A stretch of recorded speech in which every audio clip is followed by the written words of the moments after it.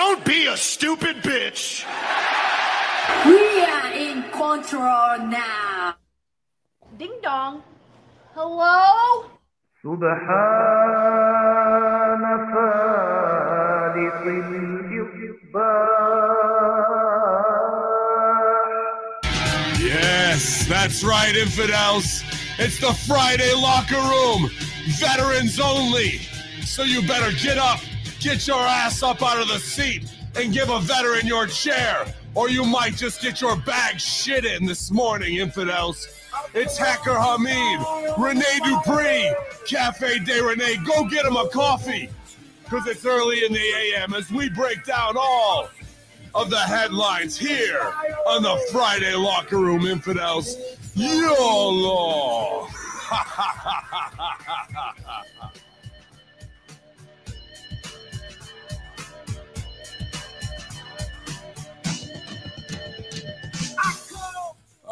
Yes. Good morning. Good morning. I'm up and up early, but I already botched the spot because it's the Friday locker room, and I got all the branding for the Monday locker room up like a complete mark, man. But glad I know, right? Takes one quick stroke. Here we go. Y'all, thanks for joining us this morning, man. I really appreciate it, dude. I'm really happy to see how awesome your platform is growing, and you're just expanding into the digital space to be another veteran voice who's done it, been there, and can offer a real perspective. And I'm glad to have you here on the Friday Locker Room, bro. Oh, man, thank you for having me. This is cool. Yeah. I didn't have anything better to do, so what the fuck? Well, I'm glad, man. And he was early. He came for ring setup and everything. He fucking was like, hey, he's like, I'm not going to walk in here in big league, man. I'll go man, early. You never quit paying dues, brother. Well, I appreciate it, man. I love this crossover between K100 and HMG and Russo brand and Cafe de Rene. And, we got the Sports Skeeta crossover there too, and all of our pundits. And it just really helps foster a good energy to the fan base that we're trying to hit, which is the most psychotic inside wrestling marks that there are out there. So, and they love it, man. They absolutely love it. Well, I don't know. I think we're the biggest marks there is, right? Because we're the ones up at fucking 7 a.m. doing this shit. Yeah. Yeah, that's right, man. It's even earlier for you. That's right. You're an hour behind. I appreciate it. No, I'm an hour ahead. An hour ahead, rather. Yeah, sorry. But yeah, to talk shit on the guys who got the contracts and are on TV is the purpose of the Friday Locker Room, to run the headlines down. But it's also just a good brother, man, and catch up, because people like that real inside veteran locker room talk. That's what I try and set it up to be here. So there's no pressure to perform at all. It's say what needs to be said or don't. We got to keep things kayfabe and keep them on the sly, man. But I was talking to you, and I've stooged it off because it was on Syracuse.com and it's a big deal, but it's still a long way to go, like a year of work ahead just to get things in play probably. But pretty big moves for me this week, getting approved in New York State for one of the first card dispensary licenses out of 900 applicants among the first 10. I think the first 5 were like HIV medical clinics. So like, no one's going to be like, no, not them first, but right. to do what we needed to do and just kind of stay diligent. And then the next 2 days to be looking at buildings and stuff. It's happening fast, so big business, man. Yeah, big dude. Business. Yeah, I've been working, grinding as the indie guy and the media guy, and having my own social media company here for 16 years now. I mean, on the road, whether it was OVW to here. And man, now to finally start to like see here's the real opportunities that are getting set up, so yeah. It's been a long road, man, but it's the journey, and it'll still be the journey because there's 5 hard years of work ahead. But to be on the ground floor of this industry is going to be very interesting, learning experience, business experience, and hopefully very lucrative. Yeah. Oh yeah. It's big business here in Canada, man. We legalized it a few years ago, and it's created so many jobs, and a good paying jobs with benefits, brother. Like, it's like the wheels other. That's where she wheels works, and dental, fucking all my medications paid for, like the whole 9, bro. Yeah, wife number one works for an insurance company, so thankfully I haven't had to worry about any of that, and she's had, the best that we have here, but it's completely different from socialized medicine in Canada, which it's all a money fucking grab at the end of the day around here, Sometimes I go, I want to hate on them, like they're fucking great workers, bro.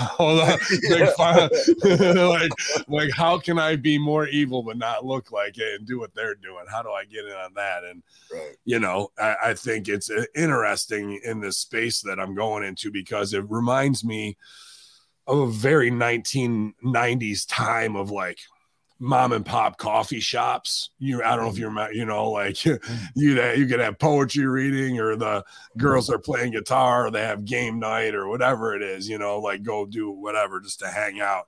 And then Starbucks came in and that was it. Like just destroyed everything, right? I'm in East Coast Canada, dude. It's like wind the clocks back to 1956 America. Welcome to the Maritimes. Yeah, that's why I don't want to leave.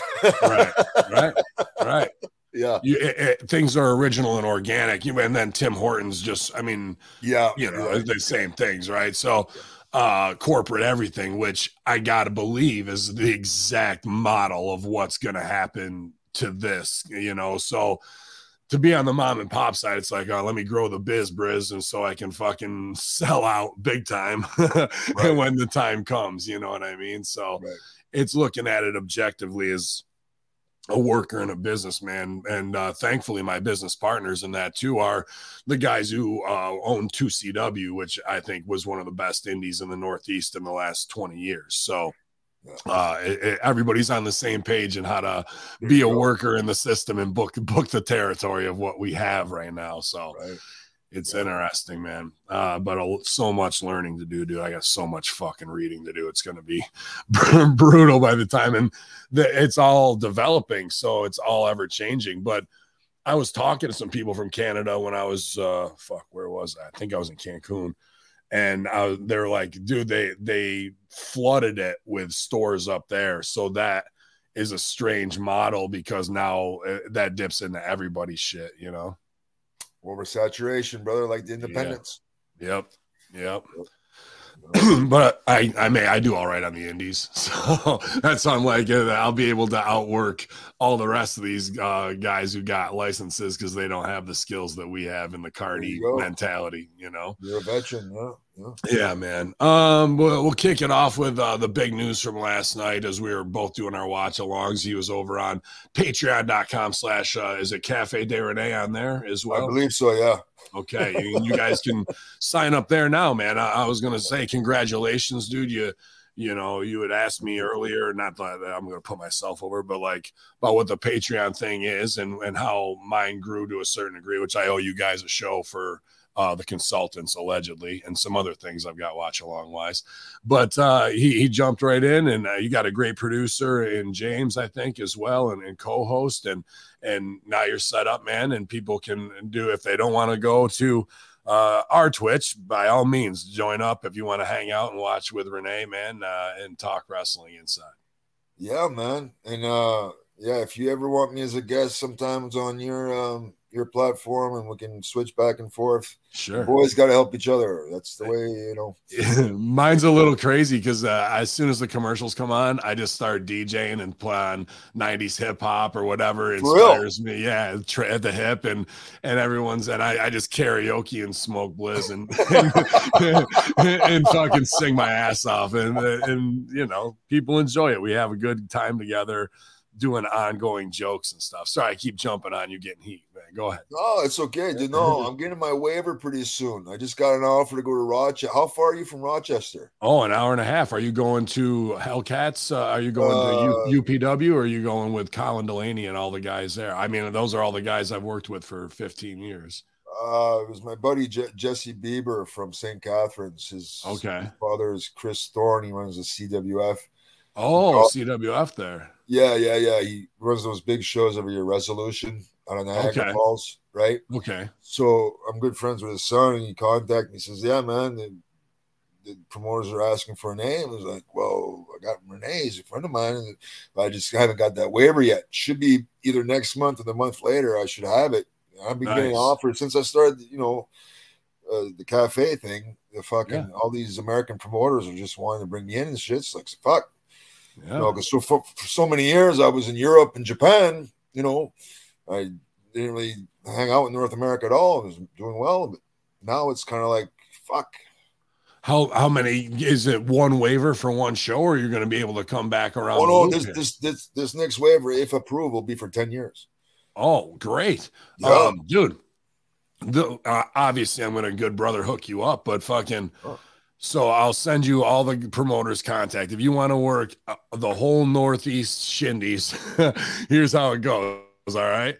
If you wanted to go all the way to Long Island, first of all, you go to NYWC, and Greek God Papadon and Mondo are there. That's their squad. So you can go there. Yeah. You get a hold of Timmy Baltimore and work MCW as well in Maryland. Okay. Yeah. Those are good companies for sure. Put on great shows. Then you can come back up to the armpit of New York State in Binghamton and work X-Site, which is Johnny Moose.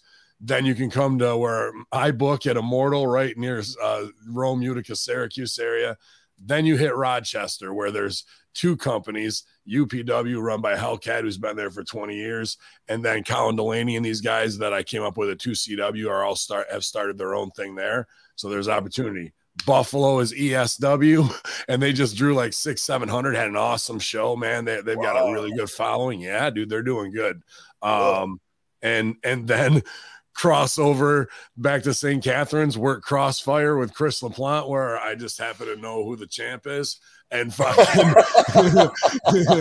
and then you can go to Ottawa with us and work Great Northern Wrestling if you want to, right there as well. So there's 8 or 9 companies, bro, that you could fucking have on rotation. Okay, well that's my yearly quota right there, bro.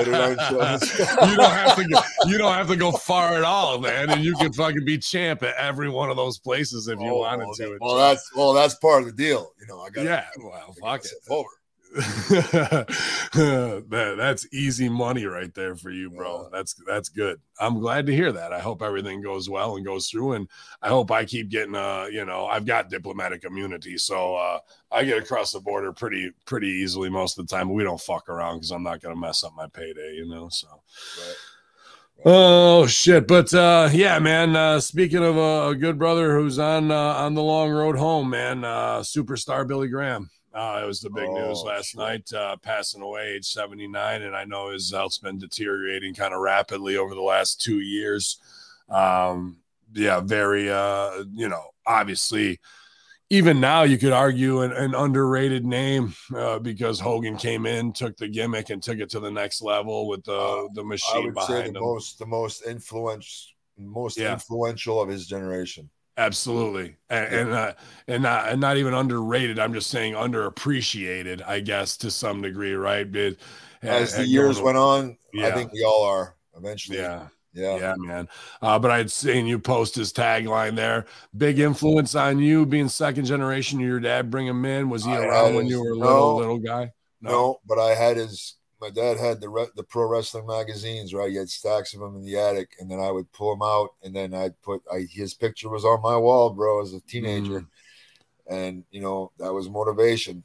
Yeah, because you're a definite body guy, so that guy, was it for you? Yeah. Well, one of them, and it's like, okay, I got to get my egg whites and oatmeal in. I got to get my fucking workout in. I got to get the protein in. Let's do it. Yeah. Yep. The hour of the man with the power, too sweet to be sour. Great influence. Obviously brought color to the ring as far as the tie dyes and the brightness after years of kind of the bar brawler with the beer belly, worker, which charisma. Charisma. And the pose down didn't matter when the bell rang what the move was.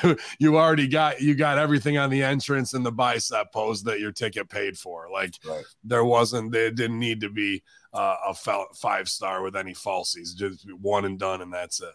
At that point in time, that was how it is. Wrestling goes through trends, man. You had the hardcore trend in the 90s, and then now it's like the work rate trend or whatever the fuck, and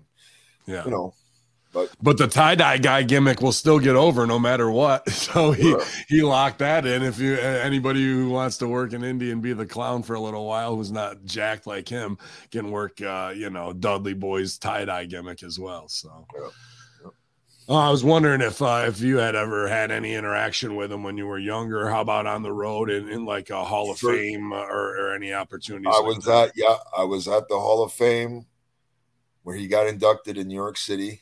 He was there. That was a lineup, dude. Bobby Heenan, Jesse Ventura, Harley Race, fucking Sergeant Slaughter. I mean, this was a lineup, dude. Yeah, that's the 70s and 80s pillars of the real pillars, not the AEW pillars. Those are the real pillars right there, bro. And that was my first Hall of Fame, and I'll never forget that when Bobby Heenan stole the show. Just had everybody in stitches, man, rolling. And then, but the first time I met Superstar, I believe, was backstage at a SummerSlam, if I'm not mistaken. But then he would always show up in Phoenix because that's where he was from.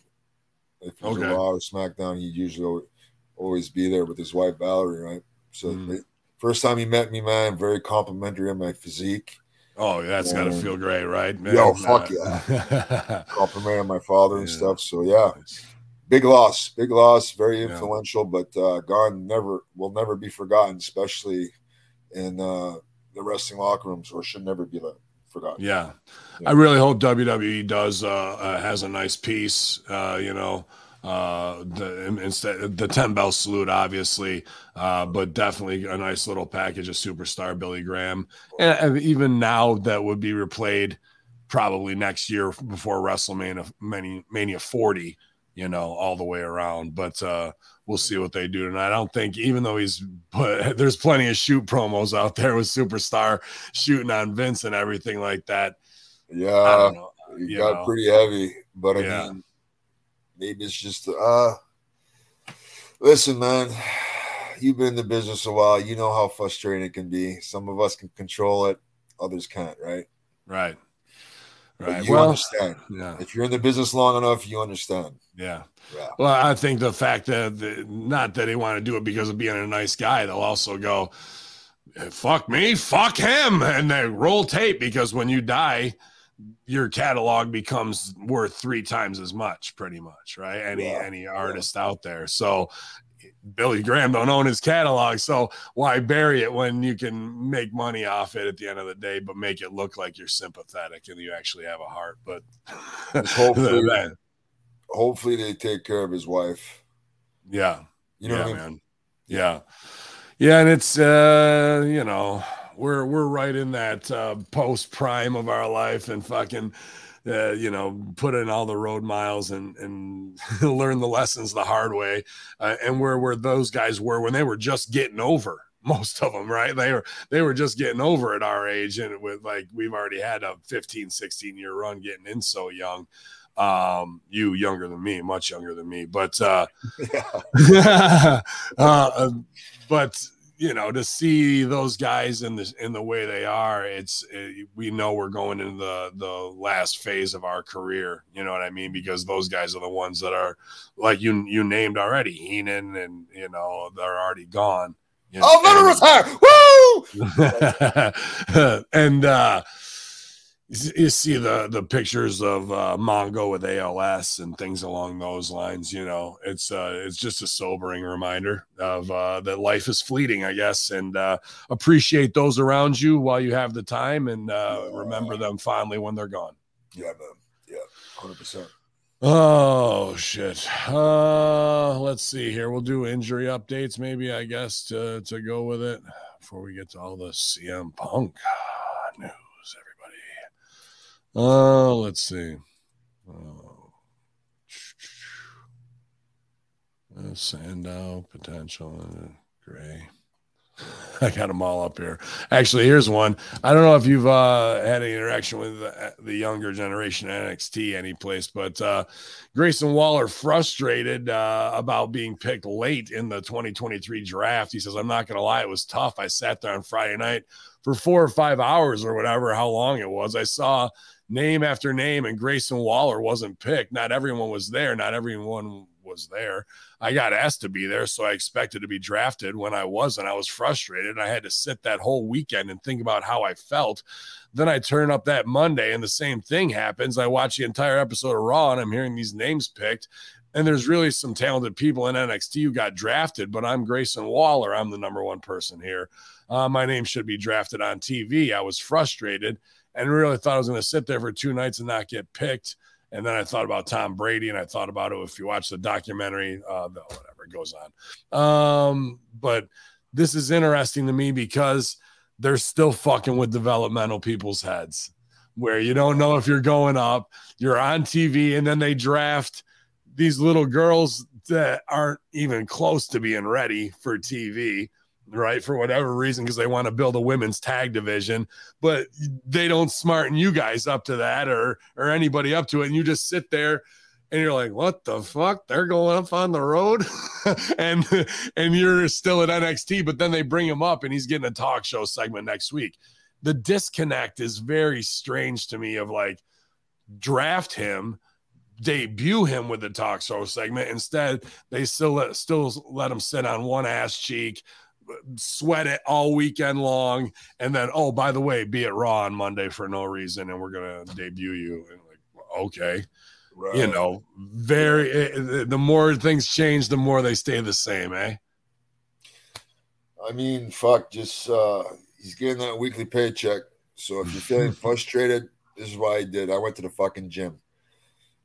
I'll let it out in the fucking weight room. That's great. You know what I mean? Or on the treadmill or whatever. And if you're burnt out with lifting weights, then go in the ring and roll around a bit. Learn a new hold. Right? Right. Let your frustration out that way. And guess what? The right eyes will see it. Okay. Yeah. Is that letting them see you sweat, but you're just disguising it as positivity and focus on what you need to be? Like you just said, he's sitting there sweating and fucking. Well, no. Don't just sit there and let it fucking go in the weight room. Fucking lift the weights. Boom, boom, boom. If it takes an hour, it takes 2 hours. If it ain't enough, then go back and do some cardio. Yeah. If you're burnt out with that, go in the ring. Fucking grab somebody. Okay, let's fucking train around. Let's do an hour training drill. Fuck it. Yeah. No. Yeah, man. Oh, I'm going to blow these. The right eyes will see it.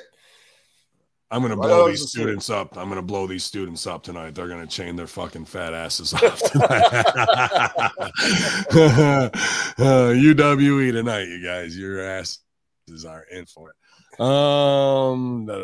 Let's see. I thought I had injury reports up here, but I guess not. Whatever. We'll get to them. This was interesting. I know you're doing the watch along, so you're probably following some of the WWE story with the new belt and everything they introduced, and kind of backhandedly shit on Roman, and it's going to be for a working champion who's on the road or whatever. But there's reportedly hesitancy about putting the WWE World Title on Rollins.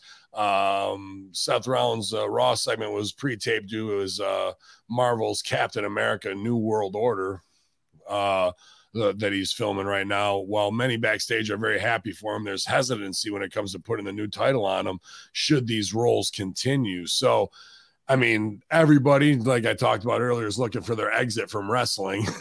And obviously the transition to Hollywood, the Batista and Cena and The Rock have laid a foundation, and he's really copied this Joaquin Phoenix Joker character and made it his own in a lot of ways. But now he's going to be looking to take no bumps and get into the Hollywood scene. And that means when you got a movie coming up and the insurance covers you for 90 days and you can't do shit, but this championship's being billed as the working man on the road locker room leader. And he's been that, but now it's really like, fuck that, you know? So, I mean, I never met the guy. Maybe you know him personally.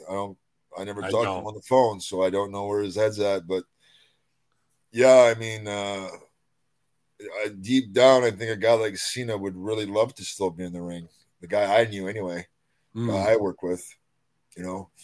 But again, that could be the new addiction is the Hollywood shit. I've done some little roles here and there. Not my favorite thing in the world to do. I'd rather be in the ring, right? Right. So, well, you're a spotlight addict. I mean, that's one of the adrenaline junkie. We all are spotlight Right. addict. Yeah, adrenaline junkie, whatever it is, to be the maestro and the spotlight's on me and I control everything around me in a 360-degree view, you know?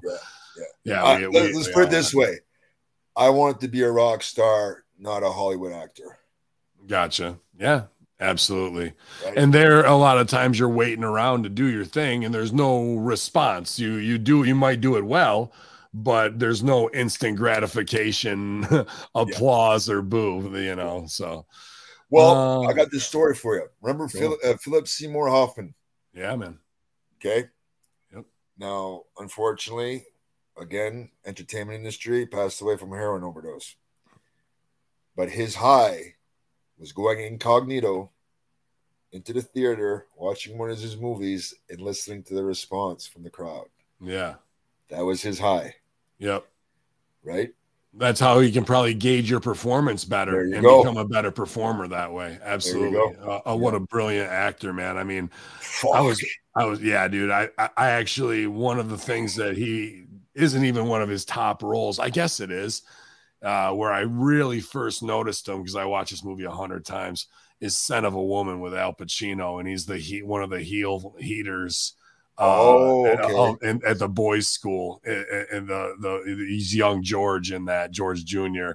But he does some takes with his hands that when I was a young actor, I used to do the monologues, never leave any of us twisting in the wind again. Like he would just do things that were so natural in the conversational way. I was like, that's how I want to be able to act. Brother, I could talk for days about him, like Boogie Nights, where he played the gay producer or whatever. Phenomenal role. Phenomenal. And then along came Paulie when he was Ben Stiller's buddy. Yep. Mm-hmm. Sandy Lyle, Crocodile Tears.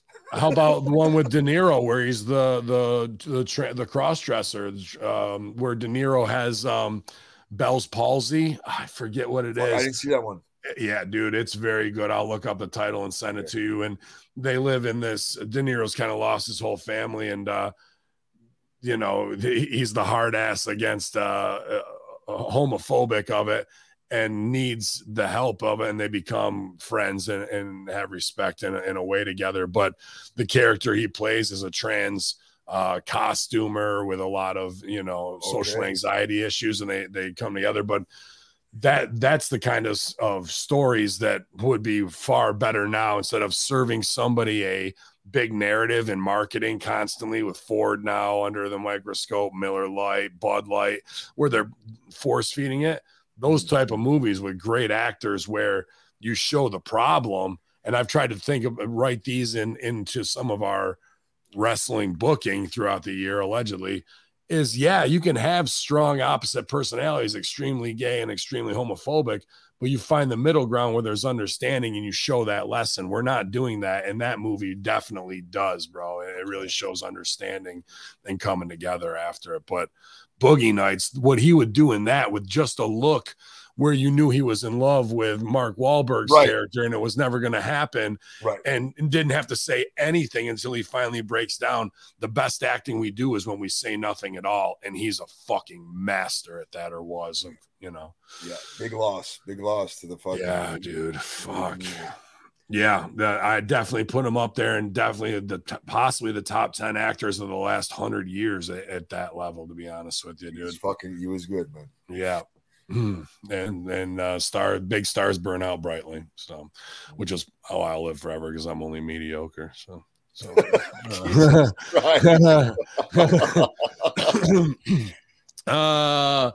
here's one for the Kingfish out there. I'm sure you've had plenty of interactions with him and on shows, but Jerry Lawler said to still be struggling with his health following a stroke.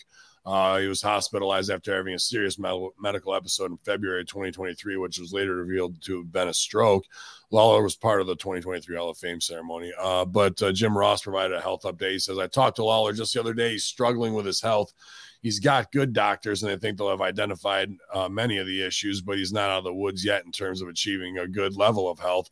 as always, when we talk, his voice starts out a little weak and then gets a little stronger as he talks, and we laugh and tell stories with each other. So, the greatest announced team still hanging strong together, checking in on each other daily. They've, obviously Jim Ross has been through major things with his skin cancer and loss of his wife, and Lawler kicking out backstage after a massive heart attack, and then even being back in the ring. And here it is. But again, another reminder that life is fleeting. But man, what a career there. Any Jerry Lawler interactions or stories? He came up with the name French Tickler for My Little Dance. He's the one that came up with it.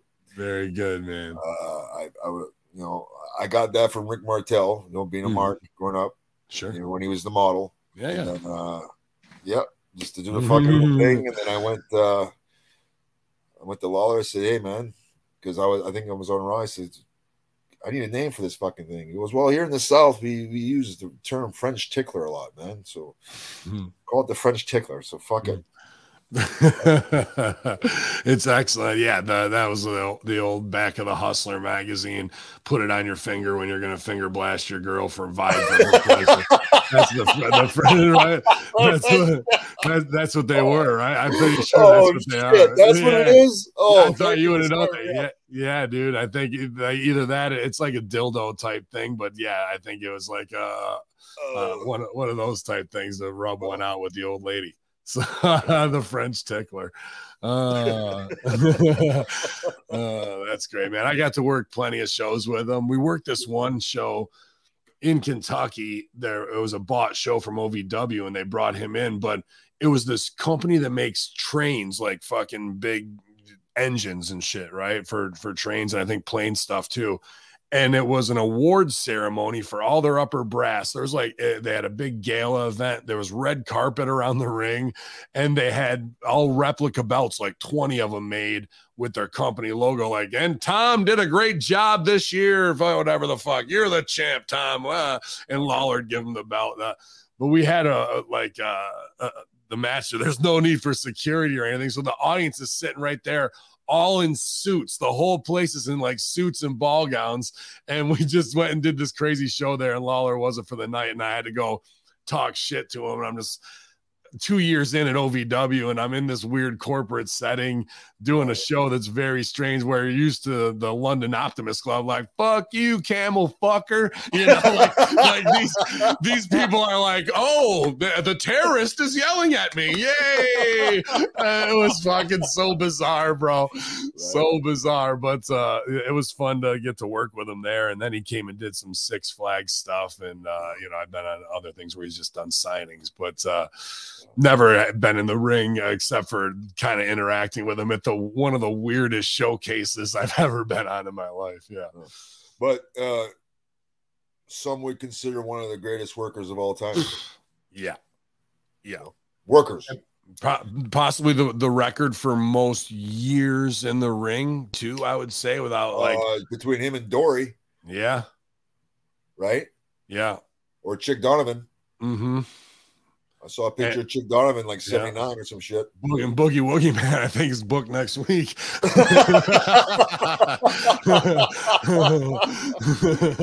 Hot shot, baby. Yeah, man, definitely just a kick out of the heart attack, and obviously be the soundtrack of the Attitude Era and everything along those lines. Mega influence. I'm not going to talk down about, but an unbelievable artist too, man. Fucking the drawing, and I know one of those psychotic Coca-Cola collectors too. He's got the whole, his whole kitchen and wall and a whole room is just all vintage Coke stuff and marketing materials and stuff like that. Like you said, he draws. I saw he presented Vince with his grandfather, his father, and him. Yeah, a portrait. Wow, that's fucking talented. That's awesome. He works with Mike Kingston from Headlocked Comics. I'm not sure if you know Mike and I, but he makes all the Comic-Cons. That's his whole route. But he would come to a lot of 2CW shows, and Lawler did the covers of some of his comic books that have been, they're kind of like an iconic wrestling comic book, I guess now, because he's put in the goddamn miles to get him over. But when he ever has like a booth or whatever, he'll have like Flair with him or whatever. So he's smart marketing for sure. Yeah. But yeah, Kingfish, man, I wouldn't count him out. Kick out again. Just have I would march some 19 to 20-year-old girls by the fucking hallway a couple times past, and he'll be up with the fucking gimmick in no time. He'll be out there looking around. Hey, wouldn't we all be? Yeah, well, what are you fucking kidding me? You got 10 wives, for Christ's sake. Yeah, I had to get the locker room shit in on him. Even when he's on his way out, I'm going to get a tasteless fucking joke. Otherwise, it's going to be the Friday locker room, bro. Fucking A. Okay, bro. Speaking of bad taste in his mouth, Jungle Boy talks about being nervous at AEW shows and how he would throw up in trash cans most weeks. While talking to What Culture, he says, I think when I first came in, it was like a huge deal for me. Like, I'm wrestling on TV with these guys who are the best wrestlers in the world. At first, I was like, I don't know if I can hang with these guys because it's like a whole new world. So it was nice to have a partner there for that. The way our team worked out, I ended up doing 90% of the work all the time anyway. Wow.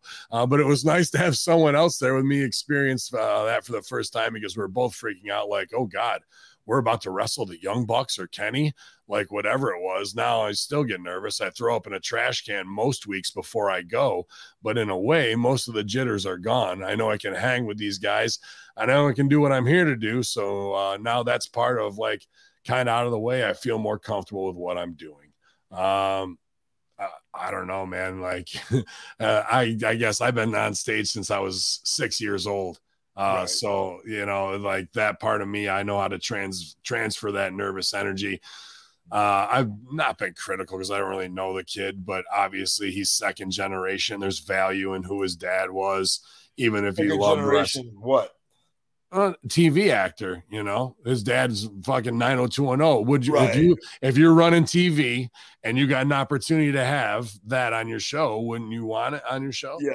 But I mean, like, second generation TV actor. Well, if look at him get hot. Look at debate over this. Look at go ahead. Debate over this. By all means, that's what we're here for, I mean, dude. what the fuck? I mean, there's take one, take two, cut, edit. And that's what we do. Right. Okay. He ain't fucking second generation shit in my book. All right. He's right. A fucking little kid who had a Hollywood daddy.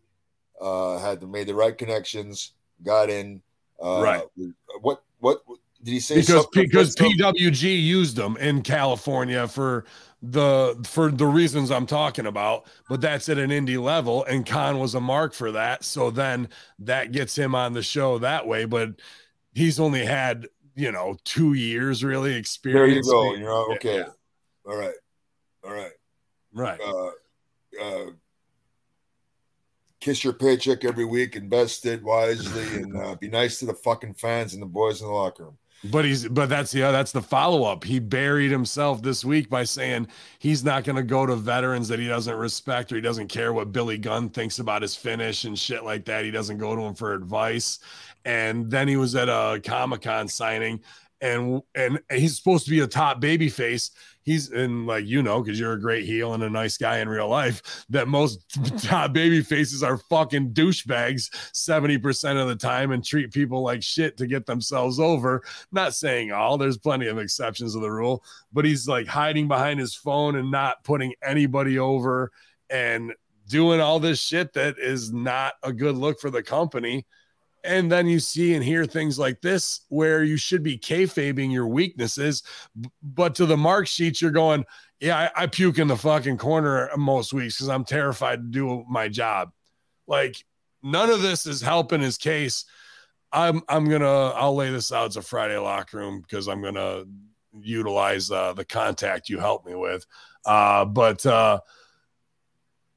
the whole value is the 90210 Teen Tiger Beat magazine shit, right? Right. He should have his own whole world that's produced, that when you see him backstage, he's just like Dylan McKay and everything is painful. right? And it could be the smallest shit, but when any character enters that world, they're in 90210 world. Like that's what, like you shoot it that way, and he can just be, you can take the live spotlight off him, pre-produce it. And I would even bring in the old MILFs now from 90210 that his old man was involved with, right? Plus you got the hotties on there that could be the new fucking cast, and you do the whole thing like it's 1993 Tiger Beat magazine. And I'll even one up and Stooge just to the, because you guys are the paid subscribers. But Josh, the 2CW fucking booker, who's my business partner, said you get it over with the fucking, have these marks out there doing the clap for the 90210. It is where they switch scenes like that. And every time he comes out, you've got a little call and response thing built in. You don't have to wrestle at all and all that shit, man. We can get it over. The crowd interaction now is getting hot again, right? Right, with Seth. Seth and shit, so right? Good idea there, yeah. But yeah, I don't want to stooge it all off. But I don't know, man. The things I've seen already, this guy is unaware of what locker room heat can do to you instead of staying small and playing things the right way. I've seen a read, and I haven't seen with my own eyes. I've read a lot of reports of like, you know, got to be reeled back in. Well, just, yeah. Next question. Oh, you got it. Let's see here. Update regarding the planned merger of WWE and UFC brands. According to Alex Sherman of CNBC.com, he spoke to Endeavor and confirmed that the new operation will be called TKO Group Holdings. Will be traded on the New York Stock Exchange under the ticker TKO, and stands for Term Technical Knockout. But that I get TKO. Somebody last week had said New Whale Incorporated. New Whale Incorporated. I like it, pal. But TKO makes fucking way more sense. I don't know if that was some weird cover story to the sheets or some shit, so people weren't investing early in TKO so they didn't get hit with an SEC violation, but that's never stopped them before. So fucking, you know, I'm not sure what New Whale Inc. is, but get me Moby Dick. You're gonna put any extra chips in TKO when they get off the floor here? No. I invest my money in protein powders for my body. I invest in T-bone steaks and barbell plates, and I'm sweeter than a German chocolate cake. Rest in peace. Yeah, man, for sure, dude. I gotta do weights today. I did 48 minutes of Mike Tyson virtual sparring yesterday, and I'm too tall to be doing fucking all the side Mike Tyson shit. So everything on the fucking obliques is hurting and shit today. Fat bastard. Let's see. Imperium might be getting a new member. Triple H loves the faction. He's working to find a new gem within these formations, trying to recreate the success of the Undisputed Era. I don't know if that's a success. So expect a lot of upgrades in groups and strong shows moving forward.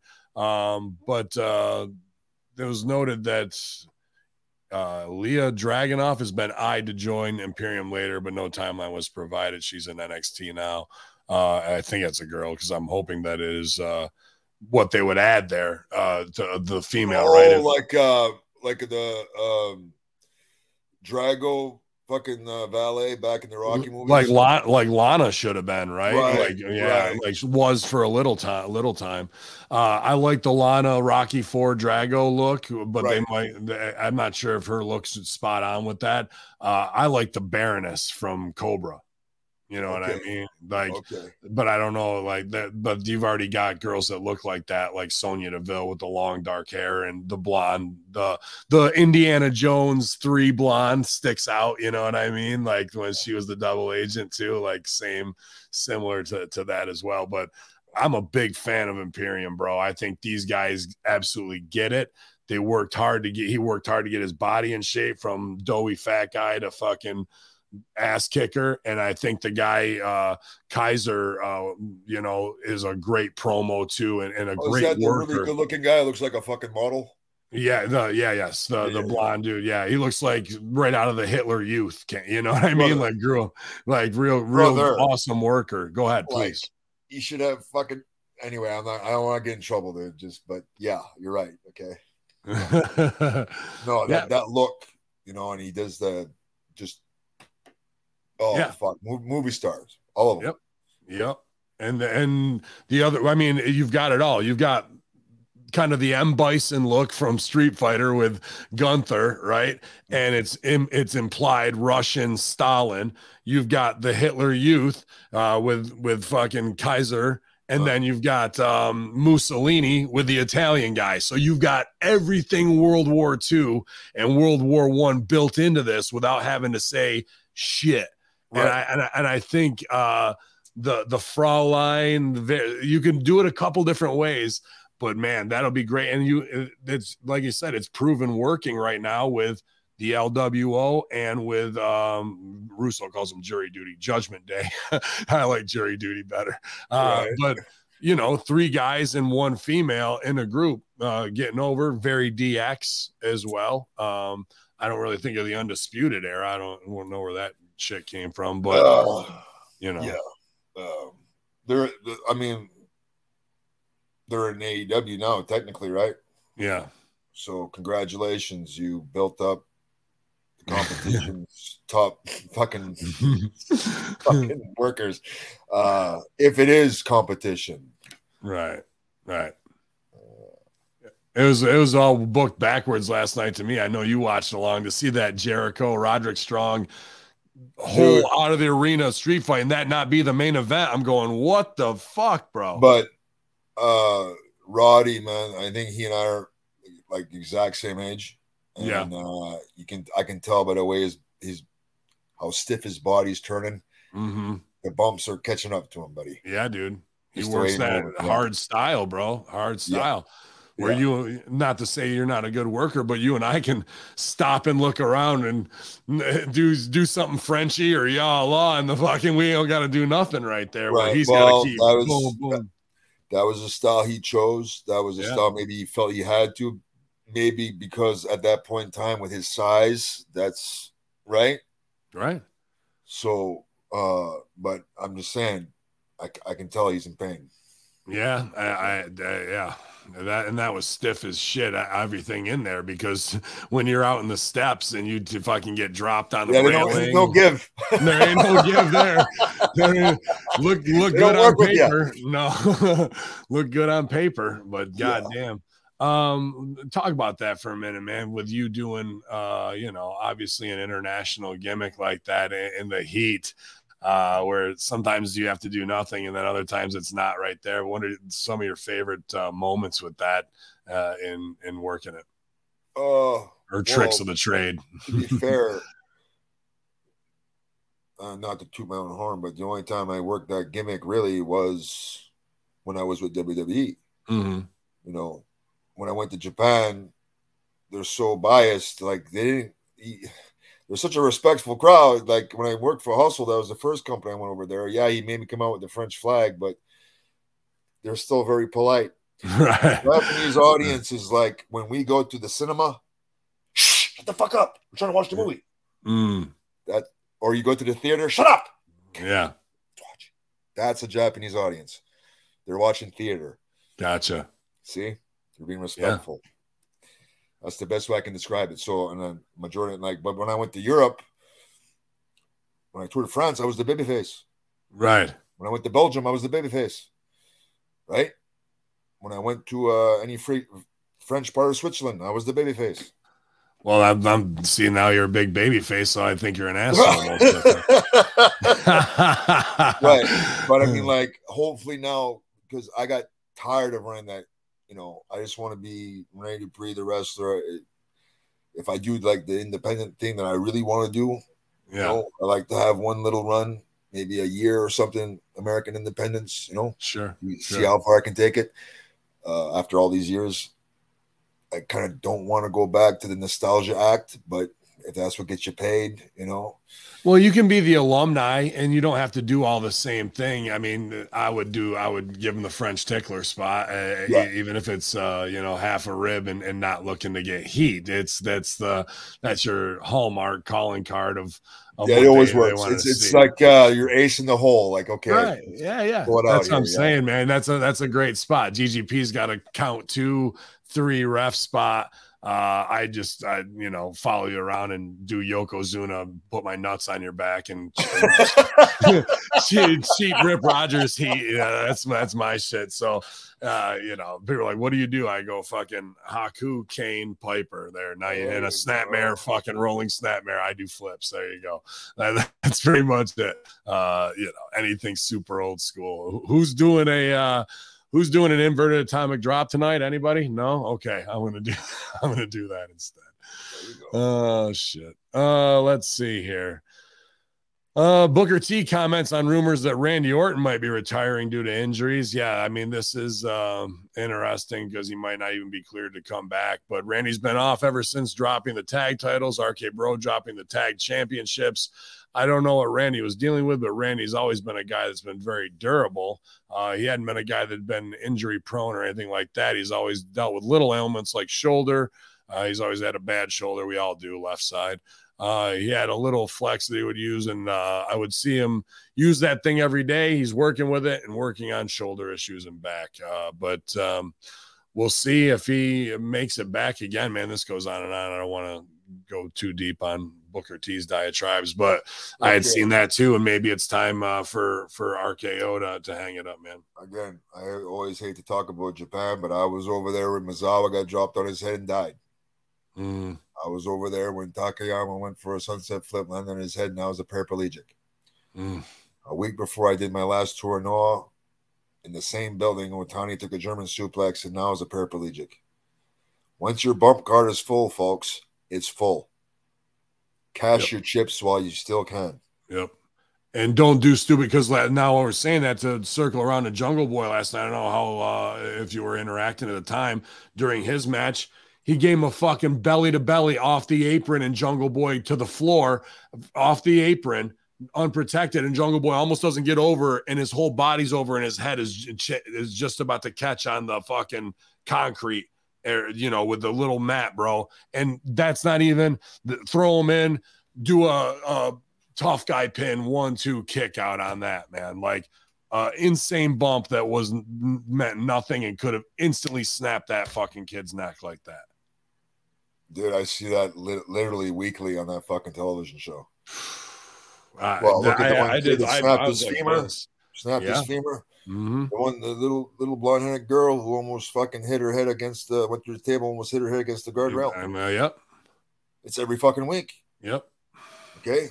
I popped when the Darby Allin does the coffin drop, then picks him up, headlock takeover. I popped. Oh, dude, ridiculous. All the high spots roll up. Oh, then what was in the fucking one match? So Roosh was kicking the shit out of him too. Like, dude, Roosh was no fucking joke, like beating the fuck out of him. So I don't know if that was a called in hit or what, or like, don't worry, Billy Gunn, I got you out there. And fucking, but ref circles around, roll through after all that shit. Jungle Boy wins, babyface, with a tights pull, and the ref's looking right at him. 1, 2, 3. The babyface wins with a roll up and a tights pull on the ref. That was a no count out match. It had to be. No, it wasn't, because he rolled in and said, okay. So is the count out there like 100 as opposed 20, to the count out 20, like the old school? Right? Dude, what's the rules here? Yeah, can I see the AW playbook rule, please? Because I counted to 100 before he went and broke the pin. Yeah, I'm just saying. You know what? If I knew that beating was coming, I might be throwing up in the garbage can too, because he fucking he was taking the shot at him. Yeah, maybe it was a receipt. It might have been. It might have been for you. Shut the fuck up, and you shut the fuck up. Yeah, Could be. Joey Mercury 101, man. Never miss a chance to shut the fuck up. I tell my students that every week. Shit. Oh, there's a superstar story I couldn't find. How Warner Brothers Discovery is reportedly reacting to the CM Punk situation with AEW Collision. Last night we saw the Big Annie, which is what we're calling the big announcements of AEW now. So if you want to use the Big Annie, by all means, Big Annie, right?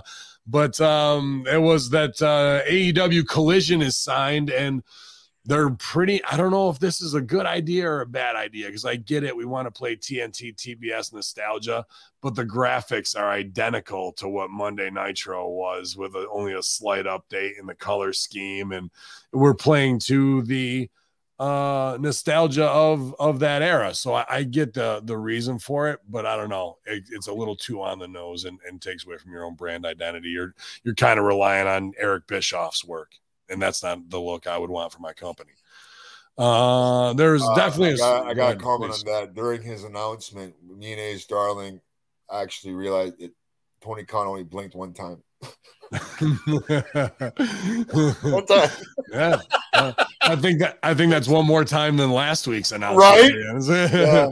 So, but I don't mind the presentation of them, even if it's a little deer in headlights, as opposed to jumping up and down on the ramp screaming like a fan. I'd rather have him as the straight man, just delivering information. I think they've done a better job with that in the last 4 weeks in protecting him. I think somebody was like, bro, you can't be looking like a fan out here. You gotta look like Jack Tunney, Right. Yeah, you gotta. It's not Marks or us. It's right. Right. Well, here's what popped me the most. Not this week past, but the last week. We see Miro walking down the hallway, and he goes in Khan's office, and we haven't seen him since. Is he in there? Did he find the stash? He's just in there doing Hindu squats and ordering Grubhub, and Thunder Rosa went in too. They're just in there fucking. So having a good time. They must be rocking it up because they've been there for a while. A week. I was like, they got to be coming close to the end of the brick soon here. What the fuck, dude, bro? No, they're rocking. There's no way you can start that much. They're just shitting in the garbage can, ordering Grubhub. Nobody leaves. They just are in there doing fucking squats the whole time. That's it. They've got the only copy of the video game, and they can't stop playing it because it just hasn't been released yet. But then Punk, man, Phil's gonna Phil, whether it's show up at Impact and WWE to shake up the sheets and then be asked to leave. I don't know how much credibility or whatever went down with that story, but as he was supposed to be, this whole show that is Saturday is supposed to be based around him to keep the kids separated because the Bucks or whatever and the Elite don't want to do business with him or what have you. So now we're just going to keep our roster separated that way, which is not going to resolve any of the issues that need to be resolved. But Brian Alverez says there's definitely a story with this CM Punk deal. It's not impossible that the deal's fallen through. And then Punk puts out in an Instagram story, look, everyone, Brian Alverez doesn't like when misinformed internet trolls make up rumors about him. So please stop making up rumors for stories for clicks while Brian makes up rumors and stories for clicks, okay? He's married, for God's sakes. By God, that man has a family. Brian Alverez. Oh, okay. Let's talk about bitter fucking former indie wrestlers. Brian Alvarez is the fucking king. Fuck you. Seriously. Fuck you. All right. And Nelson Magoo while he's at it. Yeah, dude. Well, Meltzer, $12 for no answer. Well, it could be this, but really it might not be. Like, never takes a hard line on anything and has no real inside info. The sun's going to come out tomorrow. It might not, I've been told, but maybe it will. I'm not sure. But Punk follows up. Brian Alvarez, shut the fuck up and stop talking about me. Challenge day one. And then Punk, friendly reminder, I've been on TV. I haven't been on TV in 9 months, and y'all still can't stop talking about me. Maybe stop. You'll feel better. Love it, hate it. It's all the same. I don't enjoy being the sole person that props up entire misinformed clickbait industry based on toxic gossip from lying sources. But what can you do when you're the king? It comes with the crown. He's not wrong in any of that shit, and neither are you in shitting on these fucking. Accept the match with Kent already so he can beat your fucking ass. You fucking pussy. Yeah, dude. Accept his fucking challenge. You want to steal off his shit? How much money did you make off him, you little fuck? Yeah. How much money did you make off him? Accept his challenge and give him the fucking payday, and he'll beat your fucking brains in. Actually, he won't, because he's a professional. Well, it should be a shoot, and he can go 0 for 3 in his MMA fighting dreams. Oh, he'll go 0 for 10 because the guy is. And anyway, how long, dude? I'm getting a little riled up. Got to piss. How long do you got left? Oh, you got to go. If you got to go, I can hang, man. I appreciate you giving us. Let me go take a piss. I'm gonna have a quick. Yeah, fucking toot one out. Yeah, dude, for sure. Okay, be right back. All right, y'all. Oh, yeah, man. Interesting here with Phil's gonna fill, and I'll actually come back to that after give our guest a break here. No worries, man. And we'll keep pressing on the Friday locker room. I hope you guys are had a good week and a good weekend ahead. But this goes back to it. Actually, WWE star Damian Sandow believes AEW talents need to lean on veterans more. I watched some really great clips that they put out with Sandow, Aaron the Idol Stevens, Aaron Stevens, OVW brother on Dutch Mantel's show. And, Aaron's just got such a natural actor's presence and the intellectual savior of the masses, very eloquent in everything he does in his presentation. But definitely some fun talk on there about bowling and Rip and I really always enjoy listening to Idolizer. But Damian Sandow's always valued knowledge, but backstage you absorb information from Arn Anderson, D. Malenko, Fit Finley, Mike Rotundo in order to hone his craft, as well as, like I said, Rip Rogers, Al Snow, Jim Cornette, and originally Killer Kowalski guy with Strangler Steve King, April Hunter, Triple H, and Chyna. Not a bad crew to roll with and come up with, and I'm sure others that I'm leaving out of that pact at that time as well. So like CM Punk, he's perplexed when younger talent doesn't take full advantage of wealth and knowledge at their disposal. He says on Storytime with Dutch Mantel, Sandow discussed his reaction to Jungle Boy Jack Perry's comments during a recent UK convention Q&A. When asked about who he talks about in his matches, the AEW pillar shared that he prefers contemporaries like Luchasaurus and doesn't go to Billy Gunn because he hates Canadian destroyers. In response, the former WWE superstar said, if you're playing checkers and want to play chess, then you seek out those who know how to play chess. I'm not one of those people who say you have to respect someone because you've been doing this longer than you, they've been doing this longer than you. He said, no, respect them if they're a good person. Respect them if they've accomplished what you would like to accomplish. Billy Gunn's as big a star as you can be, in my opinion. Look at the career he's had over the length of time he's had, and we'll all bear the fruits of our labor. If someone told me something I didn't want to do, my first instinct would be to avoid the situation. I'm generally interested in why someone that's been doing this for so long believes this. Teach me so that I can learn and make a decision for myself. Sandow also made it clear that he likes Perry, but is the mindset of hardly beneficial to anyone's career. Yeah. Idol's not gonna be like, I hate that motherfucker, like whatever, as we get hot here on the Friday locker room about dudes that we really don't know and just see these statements and have a visceral reaction as made mafia members. But Aaron sums it up absolutely, like, dude, do you want to be as big as the guy who's probably sold 10 million in DX shirts and, looks like $1 million and can have a better match than anybody on the card?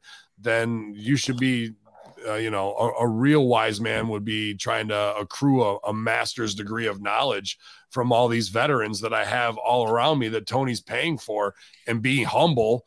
And the best thing you do is ask a question, even if you're not going to do it. Get their opinion on it and take that knowledge and be like, okay, I might not use it here, but down the road later, I absolutely want to. And I also want to do that to show respect to the guys who came before me. When I was just at Great Northern Wrestling, Kevin Sullivan, the Taskmaster's on the show, I'm going to take that opportunity to thank him for blazing the way and hopefully get a little knowledge. And I went up to him and said, hey man, is there a finish that you haven't seen that is a big thing for a storyline ending or a championship ending that you think would be great to do? And he gave me 2, and I've tucked them away for when I want to use them. And I'm going to do it just to go, that was the Kevin Sullivan finish that he gave me, and I know it'll work, and I can't wait to do it here. So if you're not looking for those opportunities, man, that's just like an extra golden gift on being able to be signed to a major company, and you're on TV and you got the gods of wrestling for 30 years around you. You got to take advantage of that. That's the politically correct answer, folks. I'll give you this. 85% of the business, Ray, is backstage. It's all the work. We're filled in a business filled with alpha males, egos. They all have egos. Perception is reality. Yes, sir. Okay. It can be, but guess what? One guy could have, and it'll stick. Yeah. So get everybody's opinion. You can never have too many opinions, and take what works for you and apply it to yourself. Very simple. Right. That makes sense. Yeah. Because if you're not doing that, you're not even playing the political game the right way to make Billy Gunn think that you're listening to him, and that if he wants you to work with the Acclaimed and do something that's going to be a big money draw, now you just took yourself out of that opportunity. Yes. And nothing feels better than when you come back from a match and you get a standing ovation or say, fuck, dude, that was great. Yeah. Fuck, dude, wow. Even if you don't even mean it, just fucking work. Yeah. It's all work. Yeah. Instead, guys will sit there and openly bury and like want to create heat situations. No, like you can't even. What level of worker are you at that point if you're showing your cards? Think of how much work and time you put into this, and the way you're feeling. You think you're the only one that's feeling that way? No, we're all feeling that way. Prop each other up. Yep. You know, well, you want to talk about a worker experience here of the office working the boys. It says CEO Nick Khan leads a morale boosting meeting for all employees. Speculation continues to run rampant about how the exact merger of WWE, UFC, and TKO Corp is going to happen, with UFC's parent company Endeavor will when it particularly comes to layoffs. That's only neutral since Endeavor quickly laid off 15% of UFC staff when they bought the MMA promotion in 2016. Mark Shapiro, Endeavor's president and COO, has already said that similar layoffs due to redundancies are expected. On Wednesday, through PW Insider, CEO Nick Khan attempted to assuage those fears via a very rah-rah meeting with all employees. The reports states that there wasn't much substance in the meeting, calling it basically a morale boosting meeting, one that was about little more than talking about how great everything and everyone was doing. There were no announcements and nothing said about potential cuts of current staff that happened once the merger's finalized. The 2016 UFC layoffs were particularly headline grabbing at the time, in large part because of name value of some employees who were let go, including former Hall of Famers and champs like Chuck Liddell and Matt Hughes, were relieved of their nebulous office jobs as well. But Forrest Griffin kept his because he actually showed up to the office and treated it like it was a real job.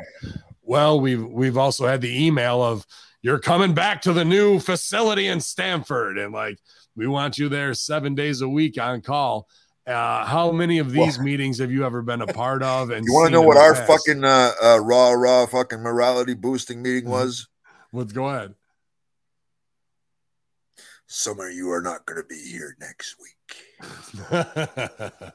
That's a shoot. Yeah. And sure as shit, after that, was it a Monday Raw or a Tuesday SmackDown taping? That Wednesday, 10 or 15. Boom, cut. Yeah. So, you know what? I'd like to be in that atmosphere with the little rah fucking. Or how about this? Where are you guys going to go work?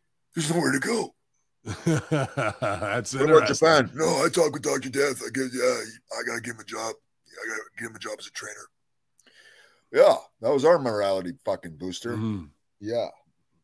The fear and loathing aspect of it. Exactly. Well, here's what I saw. Triple H, OVW is always going to be a property of WWE. It's going nowhere. Isn't that right, Sean? Yeah, that's right, Game. We know that the best will always come from here. And yeah, you guys got nothing to worry about. 6 weeks later, FCW's opening, and we've pulled the contract with OVW, and out the way they go, bro.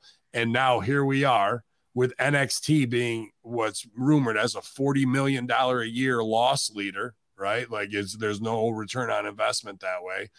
And dude, go.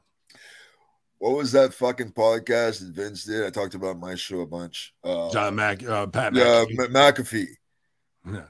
This is after the son-in-law is fucking like still recovering from a massive fucking heart attack. He cost me a lot of money. Yeah. Jesus Christ. This is the fucking father of your grandchildren. Pat's asking about the kids. They're like, you can't trust family. Like sent Shane home from Royal Rumble. Stephanie goes to take time off because this wasn't on for a while, and there was something going on allegedly down there. Down there. Hey, I don't know if you remember my era was called, but it was called the Ruthless Aggression, and that was a fucking shoot. Yeah. Yeah. Why do you think my eyes are one's fucking half open? Don't bash them. Yeah. Got one eye up here, I'm knocking the fucking head so much. Yeah. I heard they're going to reboot Goonies if you want to try and get the Sloth. Fuck, audition. Dude. We all need work. Fuck.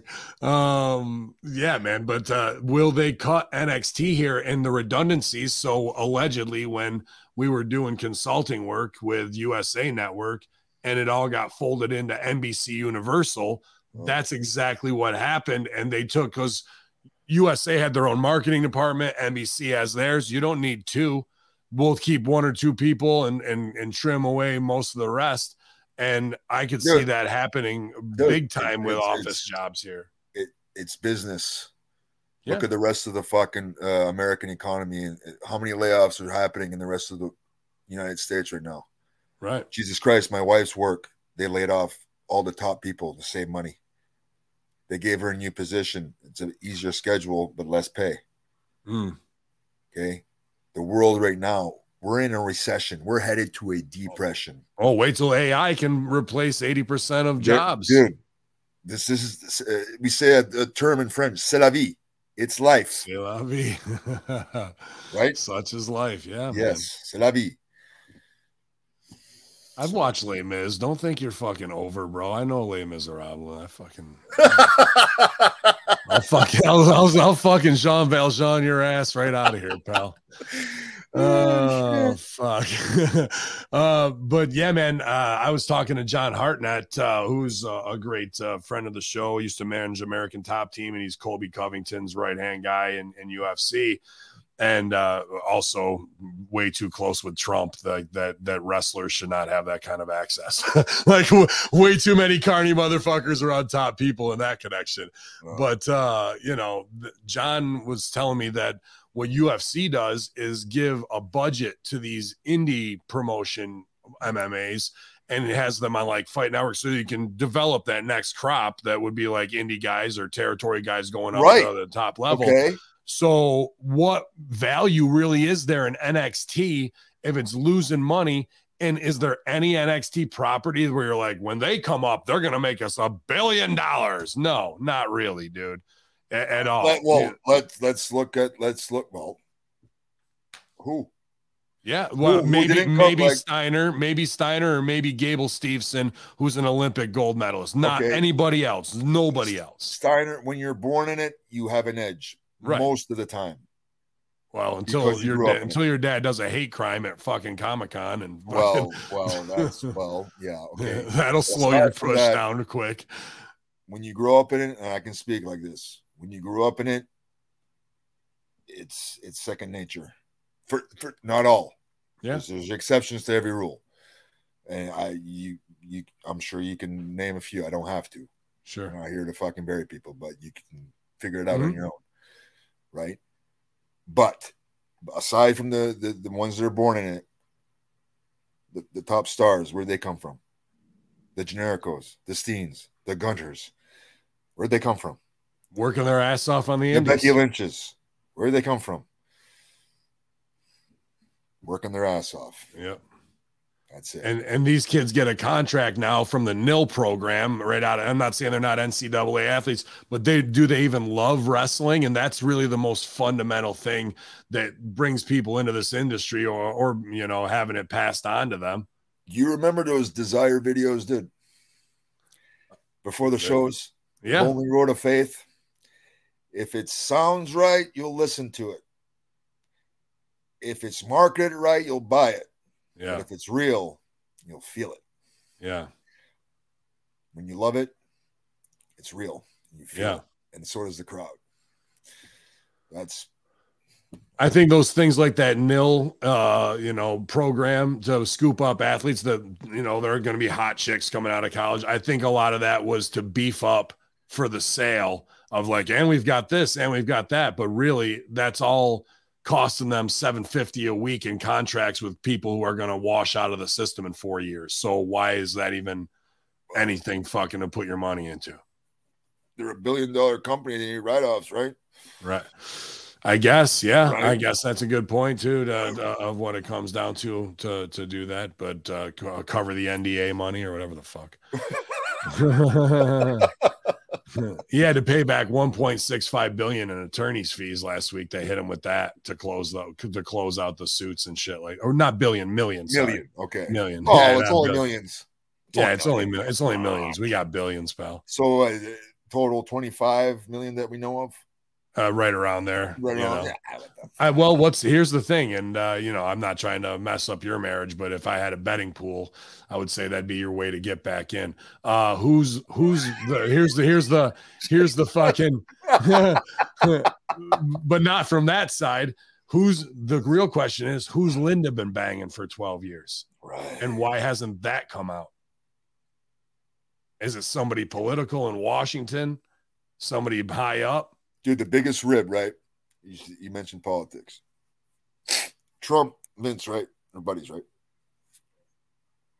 How much did Vince spend trying to get Linda into the, was it $50 million each time for the Republican Party or whatever, right? Right. He was like the highest donor for the Trump Foundation, right?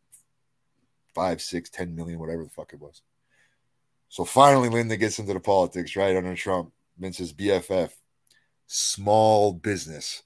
That's a dick measuring contest if I ever seen one, right? Yeah. Okay, Vince. Yeah. I got your wife a job in small business. Wink, wink. Well, that super PAC, let's talk about it, because here's some conspiracy horsemen for you.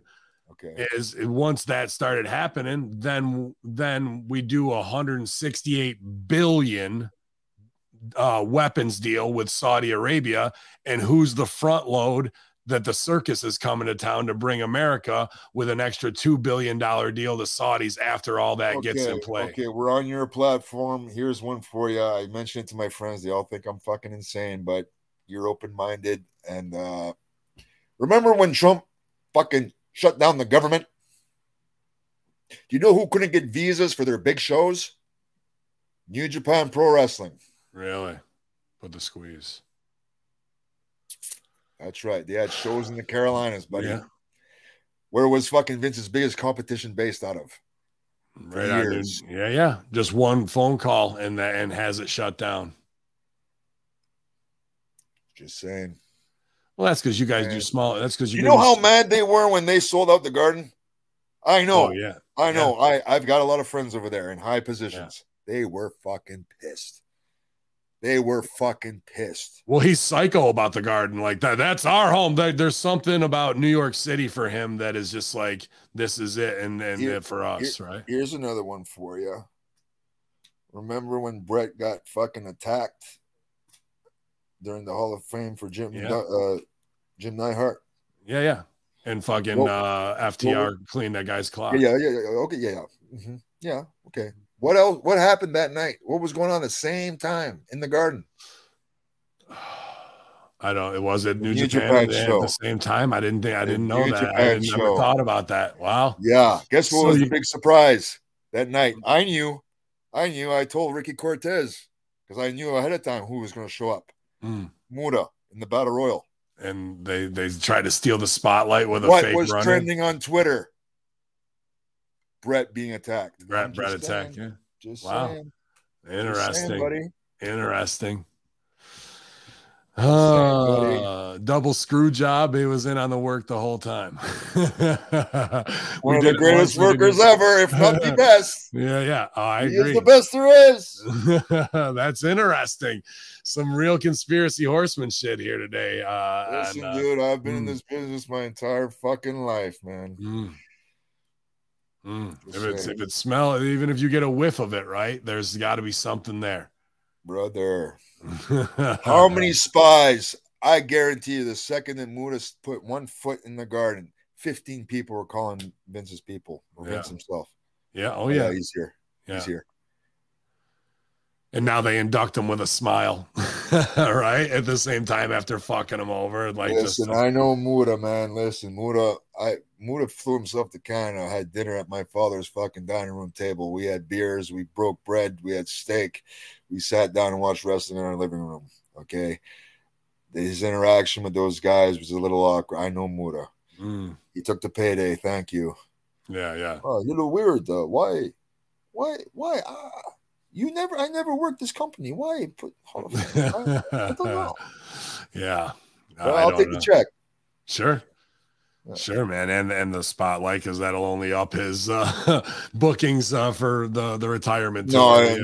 He's done, dude. Well, when the book comes out and he's got to go and fucking do the key to the city and all that shit. Yeah, you can go from fucking 10,000 to 20,000 overnight with that, right? He's got the DVD Final Love fucking coming out, right? The final match coming out, and that was fuck. I wish I was there for that one. That one hurt, dude. Not being there, but whatever. C'est la vie. Such as when the stars align, it'll be there, man, no doubt. But that's an interesting conspiracy. But I still think, I'm not trying to sabotage your marriage, but you could be Linda's lover. She's coming from a guy with 25 wives. That's easy to say. Yeah, that's easy. Well, Jesus Christ, I can only do so much out here, pal. She's a voracious lover. She's listen, my wife's Japanese, fucking samurai, bro. she'll give you the Oren Ishii through the fucking mattress. Brother, all it takes, she's 5 foot tall, 85 pounds. It takes one look. She's got it. All it takes. Trust me. Give you a Fukushima fuck over on that one, brother. Speaking of the wives back last night, this one had me going, okay, you want to talk about politics? Not that I think there's value in her. I think that she's a good heel. But Karen Jarrett last night debuted on AEW Dynamite by attacking her out of nowhere, bro. After like some internet heat a couple months ago. I like the segment that they did with Team TNA, but dude, it's like, okay, what are we doing? The Impact shit from 2007 right now again? Like, we're running. You want to talk about politicking backstage, bro? How about getting my wife a fucking spot, brother? Jarrett's got that position in the office, right? Yeah, bro. Listen. What did I say? This business it's all work. Jarrett's a great worker. Yeah, absolutely. It just pops me to see that kind of shit, because you're like, wait, what? Why? No introduction or reason. She just got the spot. Awesome. Politics. Fuck it. Fuck it. Did you? But I was gonna say, you didn't have any rah-rah meetings like that with the Nick Khan stuff.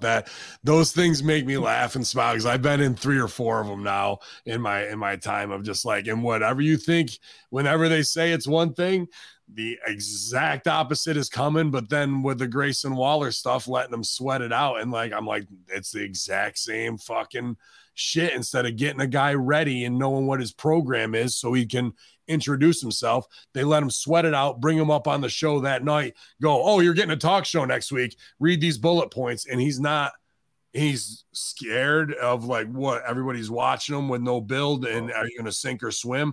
That's not the way to make A, the best TV show, or B, get the most payoff on your investment of the guy you've been putting time into. Now you can make the argument you should be over prepared for the opportunity and ready to swim, but unfortunately they're in the bubble and they've trained to a point of thinking they're over, and then roll camera and we see something completely different about not being over. I was on the phone with Rip Rogers last night for about an hour. Me and Rip have a unique relationship. I've known him since I was 13. We have very non-wrestling life conversations. Sure. Right. Fuck the business. Life. Was he on the treadmill or no? Probably. It's all a rib, dude. Yeah. It's all a fucking rib. Yeah, baby. Just show up and smile. It's all a rib. It's all a rib. Yeah, to take any of it seriously is a waste of your emotional time. Listen, it's all just fucking show up, be happy to be there. And if you're, dude, it's sweating out. It's, I know, I've been there. Mm-hmm. Dude, I saw you. I kind of saw you. I kind of saw you the first time I met you was in the worst probably part of that hurricane you were in. Yeah. And you live through it. You learn from it. You learn to deal with that shit. So I'm talking from experience. Go to your happy place. Go to what's gonna fucking what's that biology 101. Nothing in life disappears. Energy doesn't disappear, it transforms, right? Right, yeah. So if you're feeling that fucking paranoia and anxiety, you gotta shift that energy. For me, it was the weights. Yeah. It was the weight room. Lift the fucking weights. Some people fucking eat. Some people fucking whack off. You know, yeah. Some people need to fucking do this. And I was there too. I went to that phase. Was there ever any of that during, because like that, you know, it's whatever you want to be able to say, but Punk was with the fucking straight edge and all that shit at that time. And we're coming out of the Benoit tragedy and Ace, nobody on the shit or doing any stuff is ever going to get signed here again. Oh, okay. You know, and then fucking guys are diving under the ring when the fucking Kentucky commission shows up and shit, and guys losing their careers, you know, over it. Was there ever any bad interaction, judgment that way while that was going on? When he died, I had just gotten out of rehab. Yeah.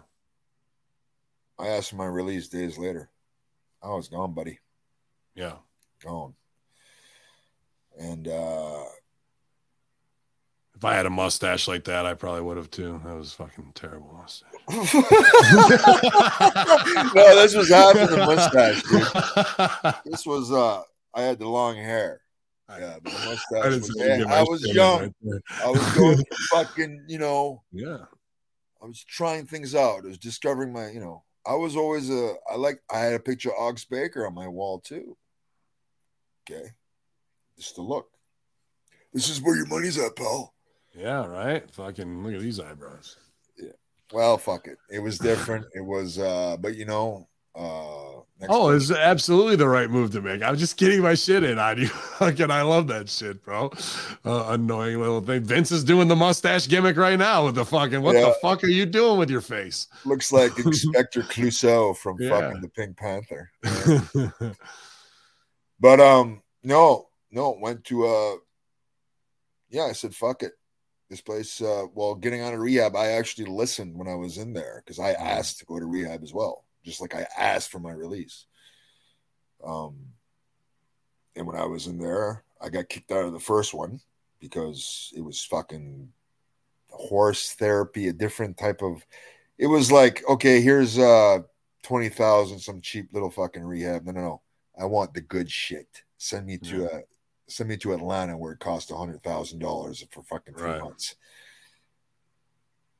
Yeah, man, to get right, but at least you're smart enough and aware enough to. Yeah, no. I got. You don't send me to some fucking bootleg rehab in fucking Tennessee, which is cheap, where you're gonna sit with a bunch of former drug addicts and talk to a horse and make funny faces to get out of your comfort zone. I wrestle in fucking Speedos in front of 30,000 people. I have no problem getting out of my comfort zone. I want to know what the fuck is going on in here. That's why I went to Atlanta. And talking with actual doctors with fucking degrees. And they explain. Plus you're in your 20s, man, and that's your time to rip it up, but you're in a fucking circus that is far more than like, we're going to the club tonight with my buddies, you know, like none of that shit. It was Yeah. This is a fucking next definitely, level. Yeah. If you have half a brain and examine my case, unique position, unique career, then you can understand. Wow. Okay. Yeah. I mean, you grew up in theater, so then you see childhood stars and what fame can do to a kid. Oh, dude. Brother. Yeah. What the fuck is different with WWE? It's a world fucking wide entertainment juggernaut. Look what it did to their own kids. The youngest champion in history, motherfucker.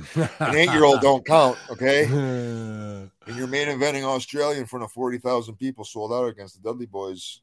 That's right? Yeah, dude. It's a lot to like hit the top of the mountain and then like you're kind of chasing that for the next 10, 15 years. You're chasing the dragon, dude. Yeah, dude. Chasing the dragon. But if you're not comfortable with yourself and who you are and realize what that is, and that's how you identify everything that you are, now the foundation is always fleeting and you can never get your feet on solid ground. It's sinking sand. Right. I was gonna save this because I'm supposed to do the Chris Van Vliet show again, right? But I'll say it here and I'll say it there too. Outside of pro wrestling, the only like secondary type of like education of outside of high school that I ever received, and this sounds fucked up, was going to fucking rehab, where you're actually sitting and listening to a professional talk to you about, addictions and brain chemistry and dopamine levels and masking shit, and you're hearing stories from a lot of, dude, when I was telling my stories about the shit that I was going through, because mind you, I was in the group of 25 and under. Right. Because I was only 23. Right. So people, your head exploded in an airplane. You were attacked and get hit in the back of the head with a chair and kicked in the fucking temple. What? Right. And then, and then the counselor, right? Get this, pulls me aside. He goes, you do realize that's a lawsuit. I say, you do realize who's flipping the bill for this fucking thing, right? That's them being civilians. That's them being not in the mafia, right? They as much as the jaw dropping is, they still don't understand. Like, yeah, I can talk about it here to make myself better, but you don't understand what I'm really involved in as my lifestyle. That's it. I could tell you some more shit maybe for another day. That's plenty. That's the real locker room talk that they pay here for, and I appreciate you being that honest about it, man, and joining us, and even giving that up. And as I'm not anywhere near as good looking as Chris Van Vliet, right? And you're not. I mean, you're a Canadian at heart, but you were born across the border, brother. I try, man, but I'm official woodsman, man. I'm definitely out there chopping wood, carrying water. You're from New York. You're close enough. Yeah. Fucking anybody who's got to shovel that amount of snow, you're a bitter motherfucker. That's right. Got the same look. Fucking level. There we go. It's the opposite side of the lake, bro. But you guys definitely give a subscription on YouTube to Cafe de Rene, and go to Patreon if you want to do watch-alongs. Ask him more inside questions. He's very open and honest with all of his subscribers, and especially bitch hearers. He's probably be coming to Twitch here very soon.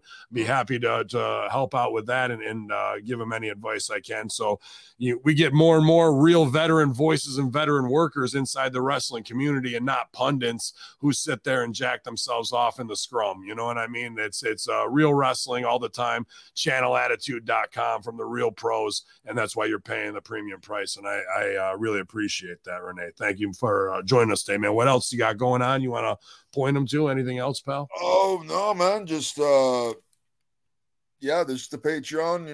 It's as low as $5 a month. We go as high as $200 for 3 months. But, for as low as $5 a month, if you're a casual watcher of WWE or AEW, you can watch it with us, and then we give your honest opinion, and we watch it with you, and we answer all your questions while we're watching it. And it's a lot of fun.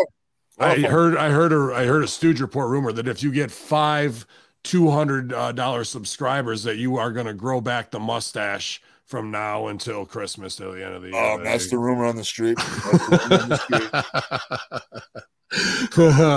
Well, he's good looking as ever and savvy as can be, man. And he's going to spit that real shit on Cafe de Rene. And he did right here on the Friday locker room at Hamin Media Group. So glad to rehook up with another good brother from my OVW era, and look forward to May, man. Being back across here in the Northeast, coming to an independent near you soon to take the title off whoever you thought your babyface darling was. They're about to get a lesson the hard way and who's really over. There we go, brother. But yeah, it's Hacker Hamin, Rene Dupree, Infidels. You know where we are. This is the Hustler Rip Rogers. That's fucking me. Yeah, and listen to the Hamin Media Group. That's Ben Hamin Media Group from Rip Rogers. Go get him and go fuck yourself.